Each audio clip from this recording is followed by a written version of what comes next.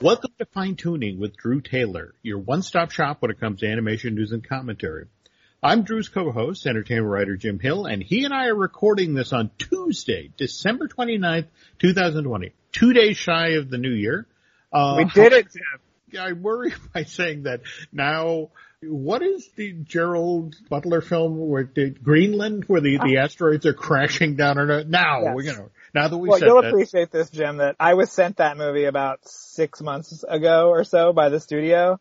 Oh. And I said, do not put this movie, I mean, it was such a stressful watch when I watched it 6 months ago, and now it's out now, so everyone can get stressed out by Gerard Butler. Just know that I did not. I said, don't wait until this is over before you put out this movie. So I tried, Jim. I tried. I have to admit, I was over the movie spoiler, reading the storyline. It's like, nope, do not want. So we are 2 days shy from the end of 2020.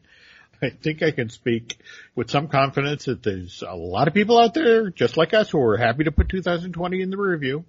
The past 364 days. By the way, the fact that it was a leap year, so we got an extra day of pain. Cherry on the Sunday. But anyway, okay, so admittedly, past 364 days has been a challenge. We got through it though, folks, and with the arrival of the COVID-19 vaccine, things are a little hopeful as we head into 2021. But that said, the ripples of 2020 will be felt in 2021. Brings me to the news that just broke today about Boss Baby Family Business going from its March 26th release date to getting pushed all the way back to September 17th of this year. Yeah. Did you hear about that? Yeah, I mean, I also think it's very interesting because Universal has been full guns a-blazing in terms of releasing things during the quarantine and also doing them on VOD, which we saw with Trolls, obviously, and now Croods: A New Age is on VOD as well. So what this says to me is that things are not going to be immediately better, Jim. I like your optimism. I'm looking forward to 2021, but this to me signals it's going to be a long spring and summer, probably. I agree. Now, what was kind of intriguing to me about this announcement was, as they did this, DreamWorks Animation, The Bad Guys, which I guess had been slated to come out in September this year, got pushed back to 2022. And The Bad Guys is based on a best-selling series of Scholastic books, and we were just talking on the last show about Dogman. Yep. Also Scholastic books, and out ahead of all of this was Captain Underpants, the first epic movie, which DreamWorks released back in May of 2017, also Scholastic books. Evidently, DreamWorks and Scholastic set up a strategic alliance back in December of 2002, and they only began going after the rights to upcoming releases from Scholastic in June of 2008, and it took them more than a decade, but this move finally paid off. Not for Jeffrey Katzenberg, mind you, but for NBC Universal, because they bought DreamWorks in August of 2016 for $3.8 billion, and it was only then that the Scholastic movies started coming out and began making money for the company. Well, that also makes me think, you and I always talk about, what is DreamWorks' role, basically, in Universal's kind of overall strategy, because they also have Illumination, which we're going to talk about in a minute. But, having that Scholastic deal and having those properties ready to go probably makes DreamWorks more desirable / at least you're we've talked about, well, what is Blue Sky going to do in Disney? We don't know, but at least we know DreamWorks has these Scholastic titles ready to go and for the next few years, which is great. So how much of moving Boss Baby Family Business to September do you think is COVID related? Yeah, I don't know. Like I said, it's just very surprising because they've been so forthright. Did you watch Croods, by the way? I know you've been dealing with a lot of things in your life. Yeah, to be honest, and in fact, we haven't talked about this in the show yet, but my dad passed away back on December 19th, and if I had known the funeral and wake stuff would be so complicated, I would probably try to talk my dad out of dying. It's like, look, this is very inconvenient. Can we find another way to do this? But yeah, I have seen a good chunk of Croods. I have seen, in fact, it's the same thing with Wolfwalkers. The only thing I've managed to see all the way through, and when I say all the way through, I have to include the fact that I fell asleep for 15 minutes of it, was Soul. Probably not the best movie to watch after your father passes away. I'm just saying. Anyway, I promise I'll catch up on my viewing in the new year. And speaking of the new year, this is what I love about this industry. We got, a poster first, a teaser poster for Sing 2, and also casting news. Yes. And that's not due out in the theaters till more than a full year from now. What is it? December 22nd, 2021. Well, I mean, that poster was the definition of a teaser poster. I mean, it was it's literally Buster Moon from behind peeking out a curtain. And it's just sort of like, wow, okay. But at the same time, that they announced that they've landed Bono as a voice for this film. So kind of a big deal. Bono, Bobby Cannavale, who is great. I mean, he does so many great voices. Pharrell Williams and Letitia Wright. So pretty good.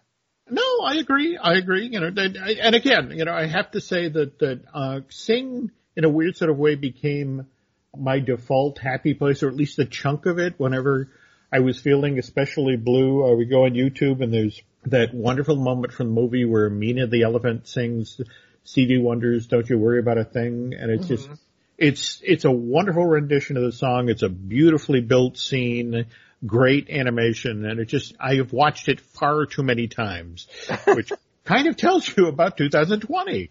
Right. All right. And as long as we're talking about sequels, what did you make of the news about Patrick Dempsey now officially coming back for the Enchanted sequel, Disenchanted? I didn't even know he was coming back, Jim. This is how I've actually unplugged from work for a few days, and this is the result, Jim. I'm just out of the loop, and I'm very happy that he's coming back. I mean, I thought he was great in the original. And, he was. I'm very excited that things seem to be moving in the right direction for this sequel. I mean, how long? That movie came out in 2007, Jim.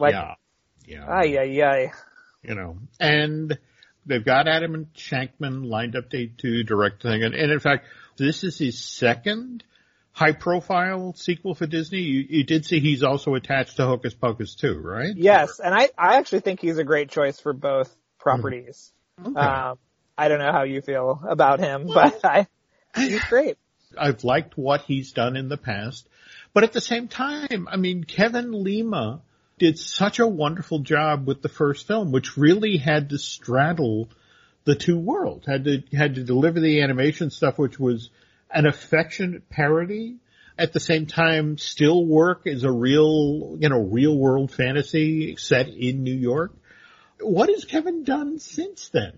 There's been all of these things that he was supposed to do. There was, I remember there was this project where he was supposed to, I think it was 221 Baker Street. The idea was it was a murder mystery set at the alleged address of Sherlock Holmes in London, where real people send letters to that address trying to get Holmes to help with their case. And of course there is no Holmes, but the person who lives there decides to step in, and it just seemed like, that sounds like a wonderful property for Kevin. Yeah. But I mean, he obviously had Monkeys of Mumbai that he was working on for a long time, and he put up all that amazing artwork, and then DreamWorks yelled at him to take it down. So, we were lucky to get to see that when we did. And if you're talking about Kevin, you have to mention his lovely and equally talented wife, Brenda Chapman. And have we talked yet about Come Away? I think so, because I spoke to her a few weeks ago about the movie and actually got a quote from her for my epic Rescuers Down Under piece, and she was very sweet. We talked a little bit after. I sent her the article, and she was very kind. So that was lovely. But yeah, I really liked Come Away a lot. I thought it was really great. Now, this is the conceit of the boy who inspired Peter Pan, or the girl who inspired Alice, were real life brother and sister, or at least in this particular story. Yeah. And we've got Angelina Jolie as their mom. Yeah. Yeah, I mean, it's got a great cast, and it's very wonderful, and has all the kind of little detail that you expect from a Brenda Chapman movie. The kids are all really great, which these movies can live or die with how annoying the children are, but they're really wonderful here. And Yeah, I would recommend it if you get a chance to see it. I don't know where it is. Is it on that's the other something? Well, that's the thing that's making me crazy.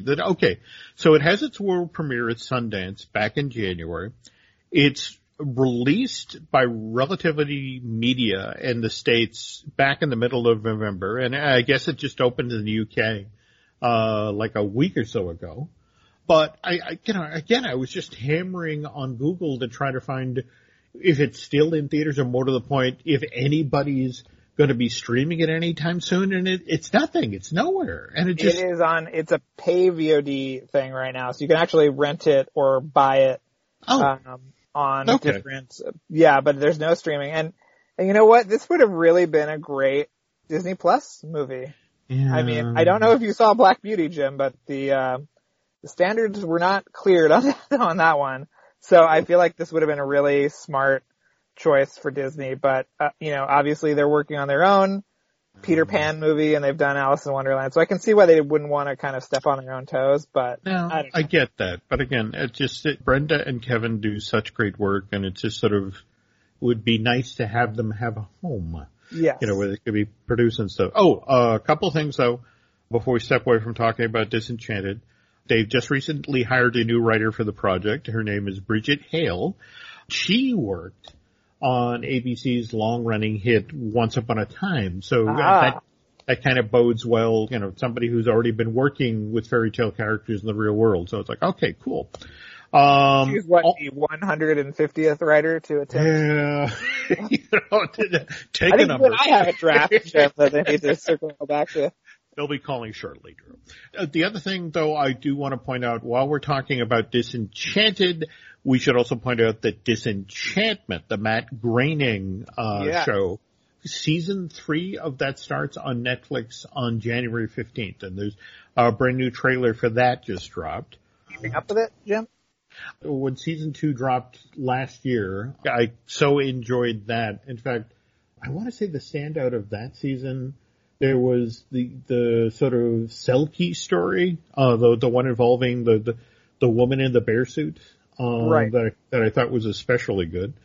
But again, that starts next month in January, and which I guess we should take a moment to talk about what's coming in 2021. Again, with the understanding and the caveat of we are heading into, especially after the holiday period where, so many people, against what the CDC said, traveled and hung out with family members and that sort of thing. And we're seeing a crazy surge in regard to COVID. In fact, I don't know if you saw the projection that by the middle of January, we're going to potentially be at 400,000 deaths in the United States from this thing. Oh my God. But again, that's why you listen to this show, folks. You want happy news, right? So, right. I want to stress that this is the news as of today. These are the films that are supposedly coming out on these release dates. Remember what we saw happen last year with dozens of films getting release dates either changed or shifted or things going to streaming or the like. Right. But anyway, February 26th, we're going to get our Tom and Jerry live action animated hybrid from Warner's. But my understanding, again, that's HBO Max and some theaters? Yes. Okay. Then March 5th, we get Raya and the Last Dragon from Disney. You and I had talked about the Premier Access thing and, how it was interesting that Mulan, the live action Mulan did this, but Soul did not. But here we are, Raya and the Last Dragon on March 5th. Again, Premier Access on Disney Plus and in some theaters. And then in theory, come April, we're going to start to see the wide enough distribution of vaccines to the general public that you actually watch theater, you watch the studio sort of, okay, I think we can confidently move things into theater. So April 2nd, we have Peter Rabbit, The Runaway from Sony. So excited for that, Jim. I'm just going to break this up and say I can't wait to see Peter Rabbit too. I thought that the first one was delightful. So I'm really excited. I enjoyed Corden's voice work in it. So it's just sort of like, this will be fun. On the other hand, we have the movie that Drew insists will never actually make it out into any theater.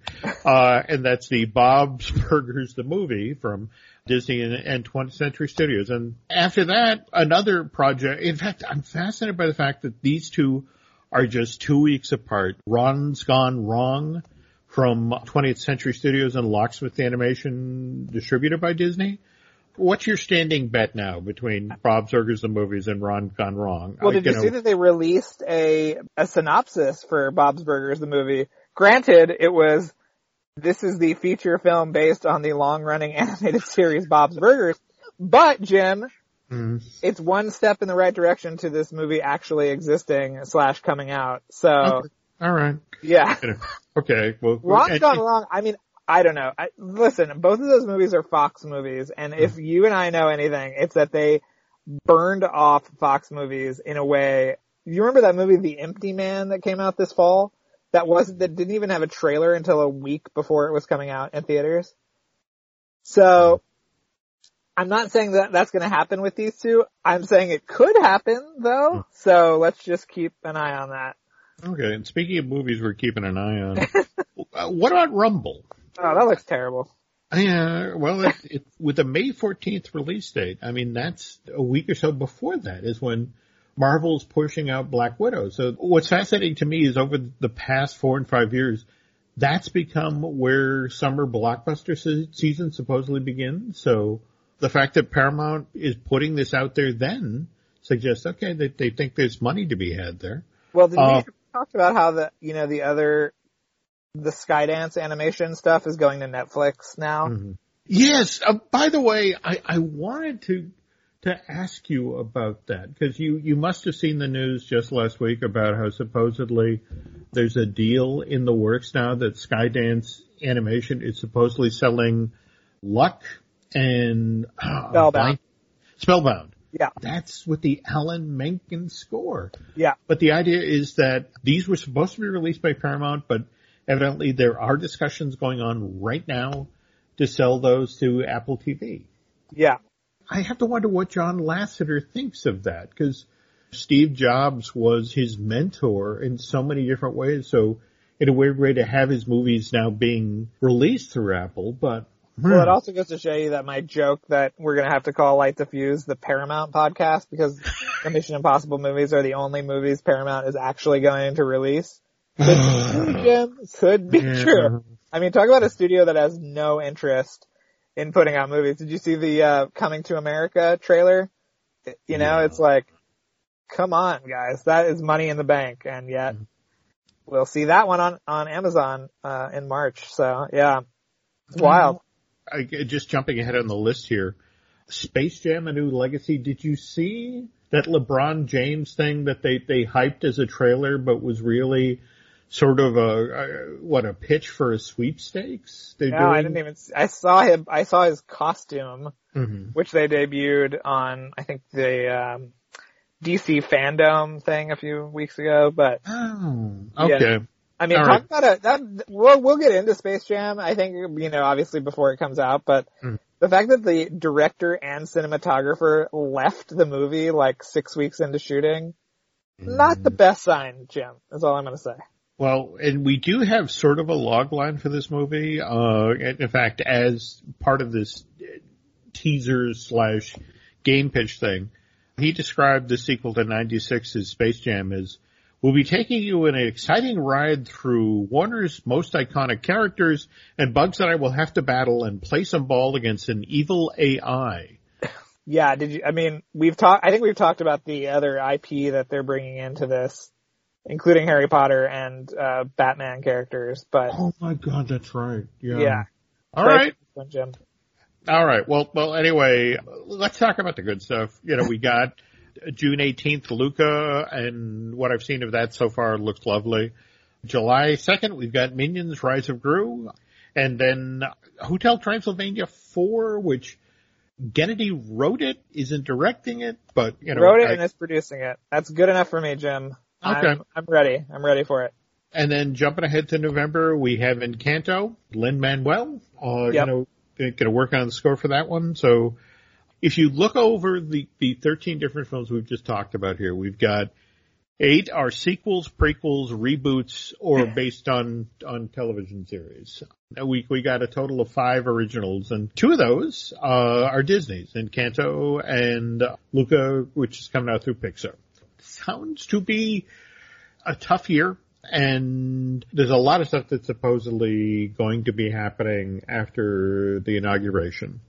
We're talking about how there's supposedly Biden's already talked about 100 days of, a mandate, a federal mask mandate that we have to wear masks as a country for 100 days in an effort to knock down COVID. And the language that Biden has used is, I am not going to shut down the economy, period, but that doesn't necessarily preclude some sort of limited national shutdown. So long story short, folks, we could be stuck at home again, and we could be watching even more television. And I'll tell you what, when Drew and I get back, we will talk about the 2 films you probably should be watching during the upcoming shutdown.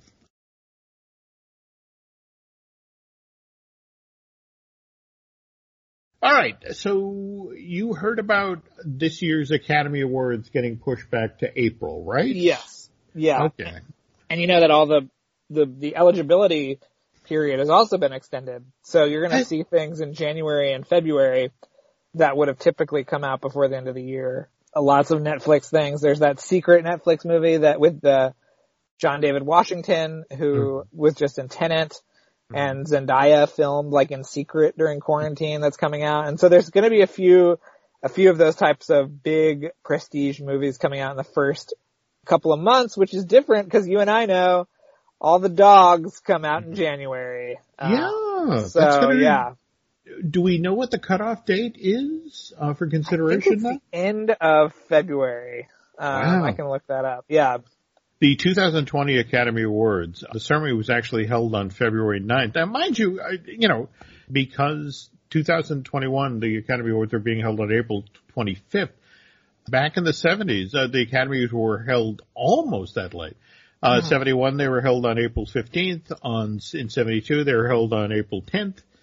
But what is unusual when it comes to the nominees for this year's Best Animated Features, a number of members of the Academy aren't going to have seen these films in theaters. They're going to have streamed them. And the top 2 contenders, really, Pixar's Soul and Wolfwalkers. I mean, Wolfwalkers got a really, really, really limited release here in the States, right?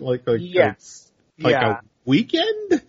It was in one guy's garage, Jim. You had to know the password to get in, but he had a lot of snacks, and so I think that they just packed him in there, and that's how they showed it.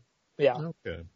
So, have seen Soul, and as I was explaining earlier in the show, have yet to see all of Wolfwalkers, but I honestly love what I've seen. Likewise, Crude's A New Age, and that one's particularly embarrassing because right now, I mean, that became available for streaming on the 23rd, and it's everywhere. I mean, you can get this thing on Apple Prime, Amazon Prime, Apple TV, Google Play, Fandango Now, AMC Theaters on Demand, likewise Alamo on Demand. I mean, it's out there if you want to see it.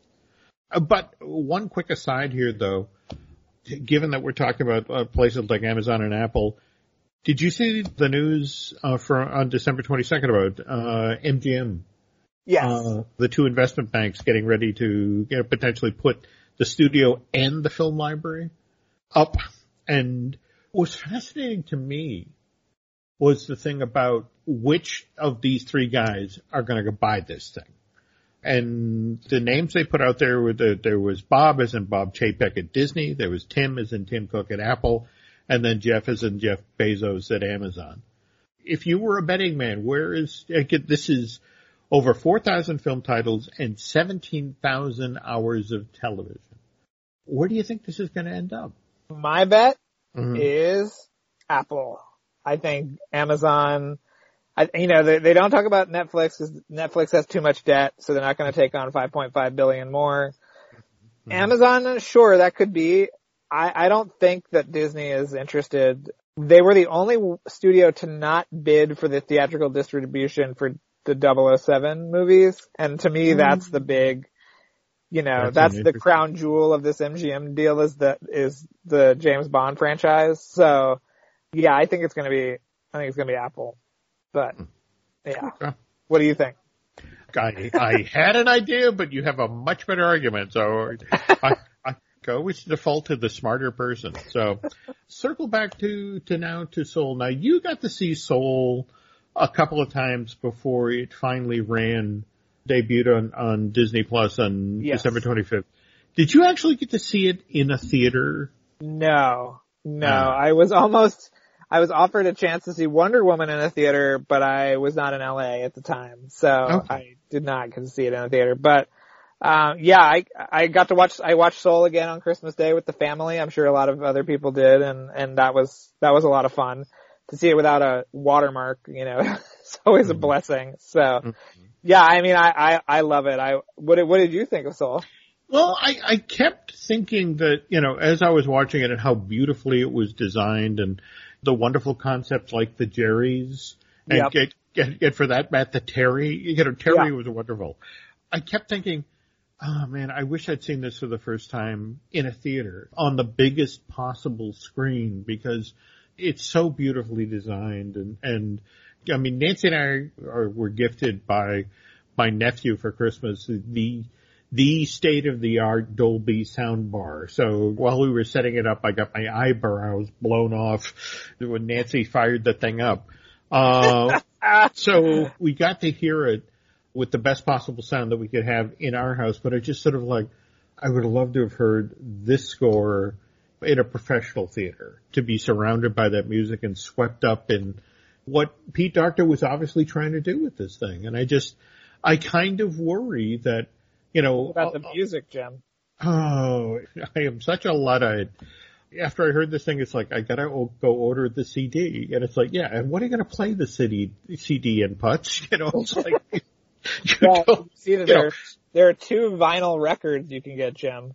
Oh, one with the Trent Reznor, Atticus Ross, Soul World music. Mm-hmm. And then the other with the John Batiste, jazz compositions. So, you might want to think about that.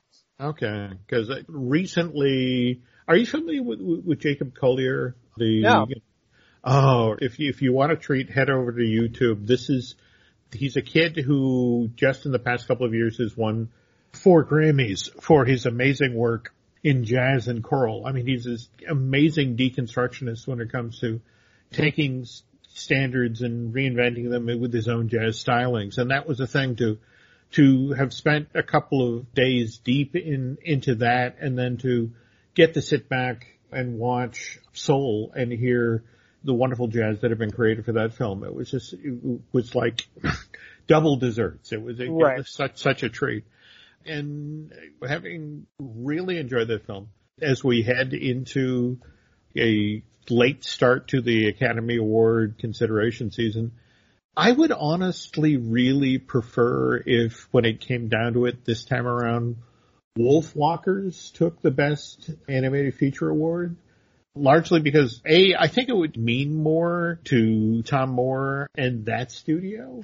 Yes. Also, to be honest, anything that would put more wind in the sails for hand-drawn animation, because it is such a spectacular looking film. I mean, they are 2 very, very different animals. Pixar has been recognized for its efforts multiple times, and I'm sure there are other great Pixar films coming. In fact, Luca looks amazing. Well, this year we could get 2 Pixar movies up for the award if Onward also gets nominated. Yeah. I have to let you know I gifted 2 friends of ours copies of Onward. Oh, yay. Because it's a wonderful book, written by a really nice guy. But, and it's going to be an interesting crop because you have, on the Netflix side of things, you have Willoughby's and Over the Moon, which I think could both get a nomination. And then you have, there were 2 DreamWorks movies this year too.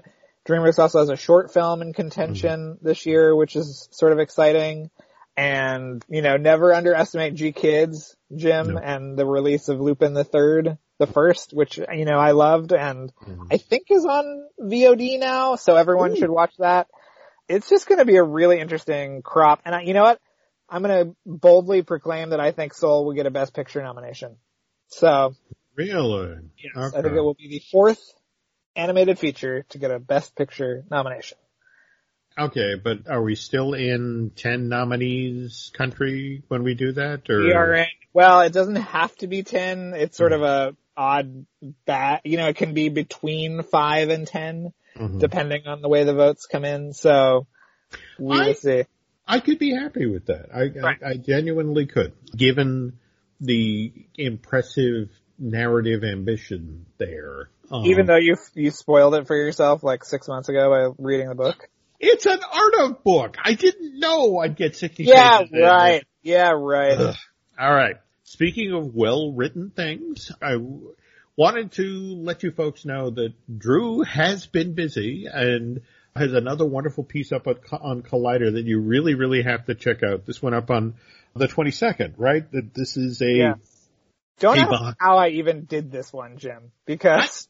I have to admit, given as busy as you've been, in December, how many words was this one? This one was, quote unquote, only 5,500, Jim. So, this is like a breezy afternoon stroll compared to some of my other ones. So. Well, all right. And, I guess we should mention the film you wrote about, which was Emperor's New Groove. And to add a little personal history here, when I started writing for the internet, my very first article, was November 1998. Just out of rehab and this is part of your work release. There we go. That's right. It had to keep the ankle bracelet on. Yes. But yeah, I did a review of Michael Eisner's Work in Progress, the thing that got me launched on writing for the internet. But during the same time, I have friends who are working at feature animation out in Burbank, and it's in this exact same window of time that Kingdom of the Sun is crashing and burning. I must have written about this film over the next 2 years. It was finally released in December of 2000. I must have done a dozen or more articles. In fact, what was so funny today when I was trying to get the dates and the times right. So I go over to Wikipedia just to check things, and literally the very first story on Wikipedia is out of the 100 or more things that they cite is an article I wrote in 2004. So it's like, oh God, don't listen to that idiot, but, so it was particularly delightful to get your take on this because you got stories I'd never heard before. This is always my goal, Jim. This is always my goal, to illuminate some dark corner of Disney animation history that even you have not even heard. That's my goal every time. And again, I don't want to give the whole thing away. You really have to go over to Collider and read this thing. Can you talk about how it was Eisner who actually assigned Roger Allers, kind of the starting point, right? Yeah. I mean, from what he says, and this is in the documentary, The Sweatbox, which you and I cannot recommend enough, and is actually on YouTube right now. Is it really? Yeah, It's been up for 5 months, so watch it now before they take it down. I even know the executive that personally pulls these things down, so I haven't told him it's up, okay. And I will not tell him it's up, so go on there and watch it right now. But he said that Eisner came to him and said, you did Africa, can you do something with South America? Mm-hmm. So, obviously they found the whitest guy in the building and, had him go about doing that. They go to South America, they do the tour, and they come back with, eventually they settle on kind of an Incan take on Prince and the Pauper, right? I mean, this is how I think the story went, and Jim, tell me if I'm wrong. Mm-hmm. See, this is the problem. And Randy Fulmer tells this great story about how he was pitching the movie for an entire plane ride from... No, I love that. I love that. In a town where you have to have an elevator pitch. Yeah. You got 30 seconds, if that, to sell your movie. The fact that Randy was on a plane flight from LA to New York and only finished telling the story to his seatmate 5 minutes before they touched down, yeah. Yeah, and that's the moment Reggie realized maybe we got too much story. But all right. So it had the Prince and Pauper thing where it was a emperor or a soon-to-be emperor played by David Spade who switches places with a commoner played by Owen Wilson. Right. Then there was Yzma was there, but she was kind of a very vain character who hated the sun, and you can actually go on YouTube and listen to her song, which was pretty much animated by Andreas Deja. Oh, it's and he loved it because he said that he got to do this great camp character, that he had never done before. And then there's a talking sort of idol, a stone idol. Do you want to talk about that character? Huaca, yes. Huaca, yeah. In fact, he's actually, honestly, out of this version of the film, he's my favorite character. I mean, the idea is he's this talisman that every single emperor of the Incas, he's been sort of the right-hand man, the advisor. And we finally get to Manco. That was the name of the character that was the Cusco character. Yeah. And he just dismisses the character. So Huaca ends up now advising Yzma. And Harvey Fierstein had done the voice of Yao for Mulan. He was a member of the Gang of Three, the soldiers that, first give Mulan a bad time in camp, but then become her loyalist friends in the army. And the thing was that Harvey, every time he came in, he made every scene funnier. Everything they gave Yao to do got better and better.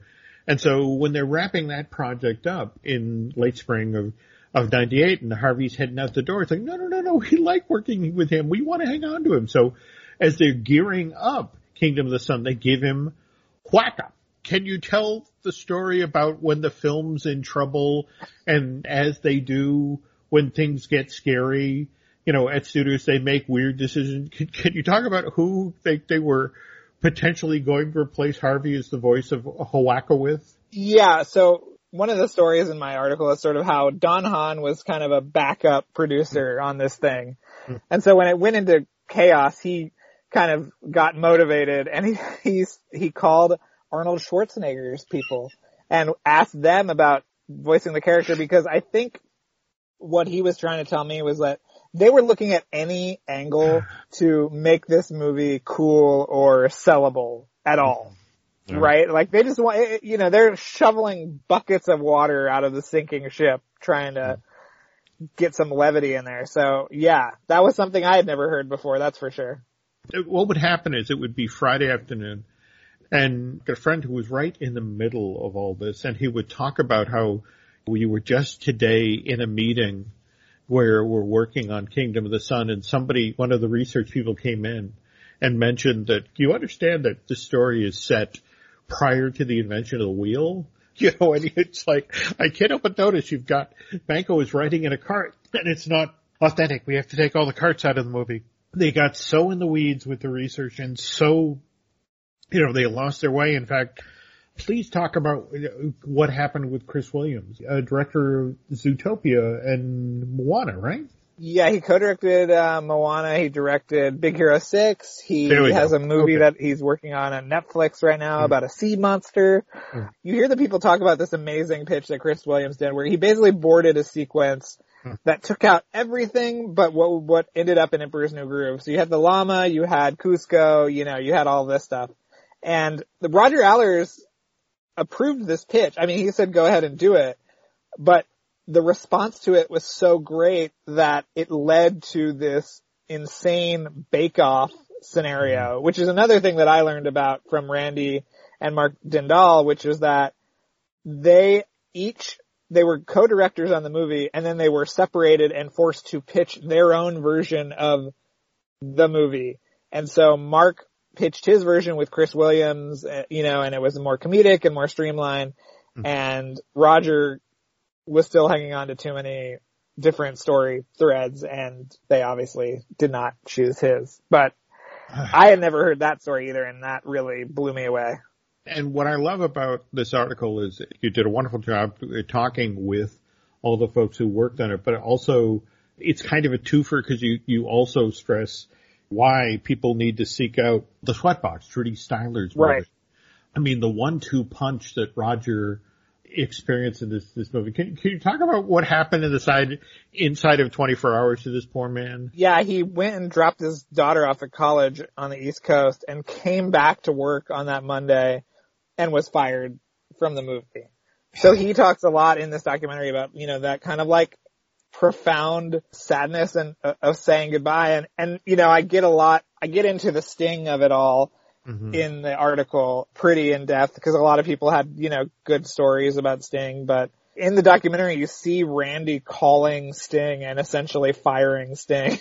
And, you know, I think he told me that Sting tried to quit 5 more times after that, and he just did not acknowledge that Sting was trying to quit. So I love how you talk about how Mark Dindal actually explained where the comic style of the film came from, and basically it's from his mother's trip to Sears on Saturday, right? Yeah. He didn't have a color TV, so he would go with his mom to Sears on Saturday morning, and he and his brother would just sit in front of the bank of color TVs for the hour or so while his mother shopped, and they would just watch Looney Tunes. And he brings up this review, which I couldn't find the exact review, but he said, you know, that there was a review that said it was the most Warner Brothers cartoon Disney ever made. And he loved that, you know, he loved that review.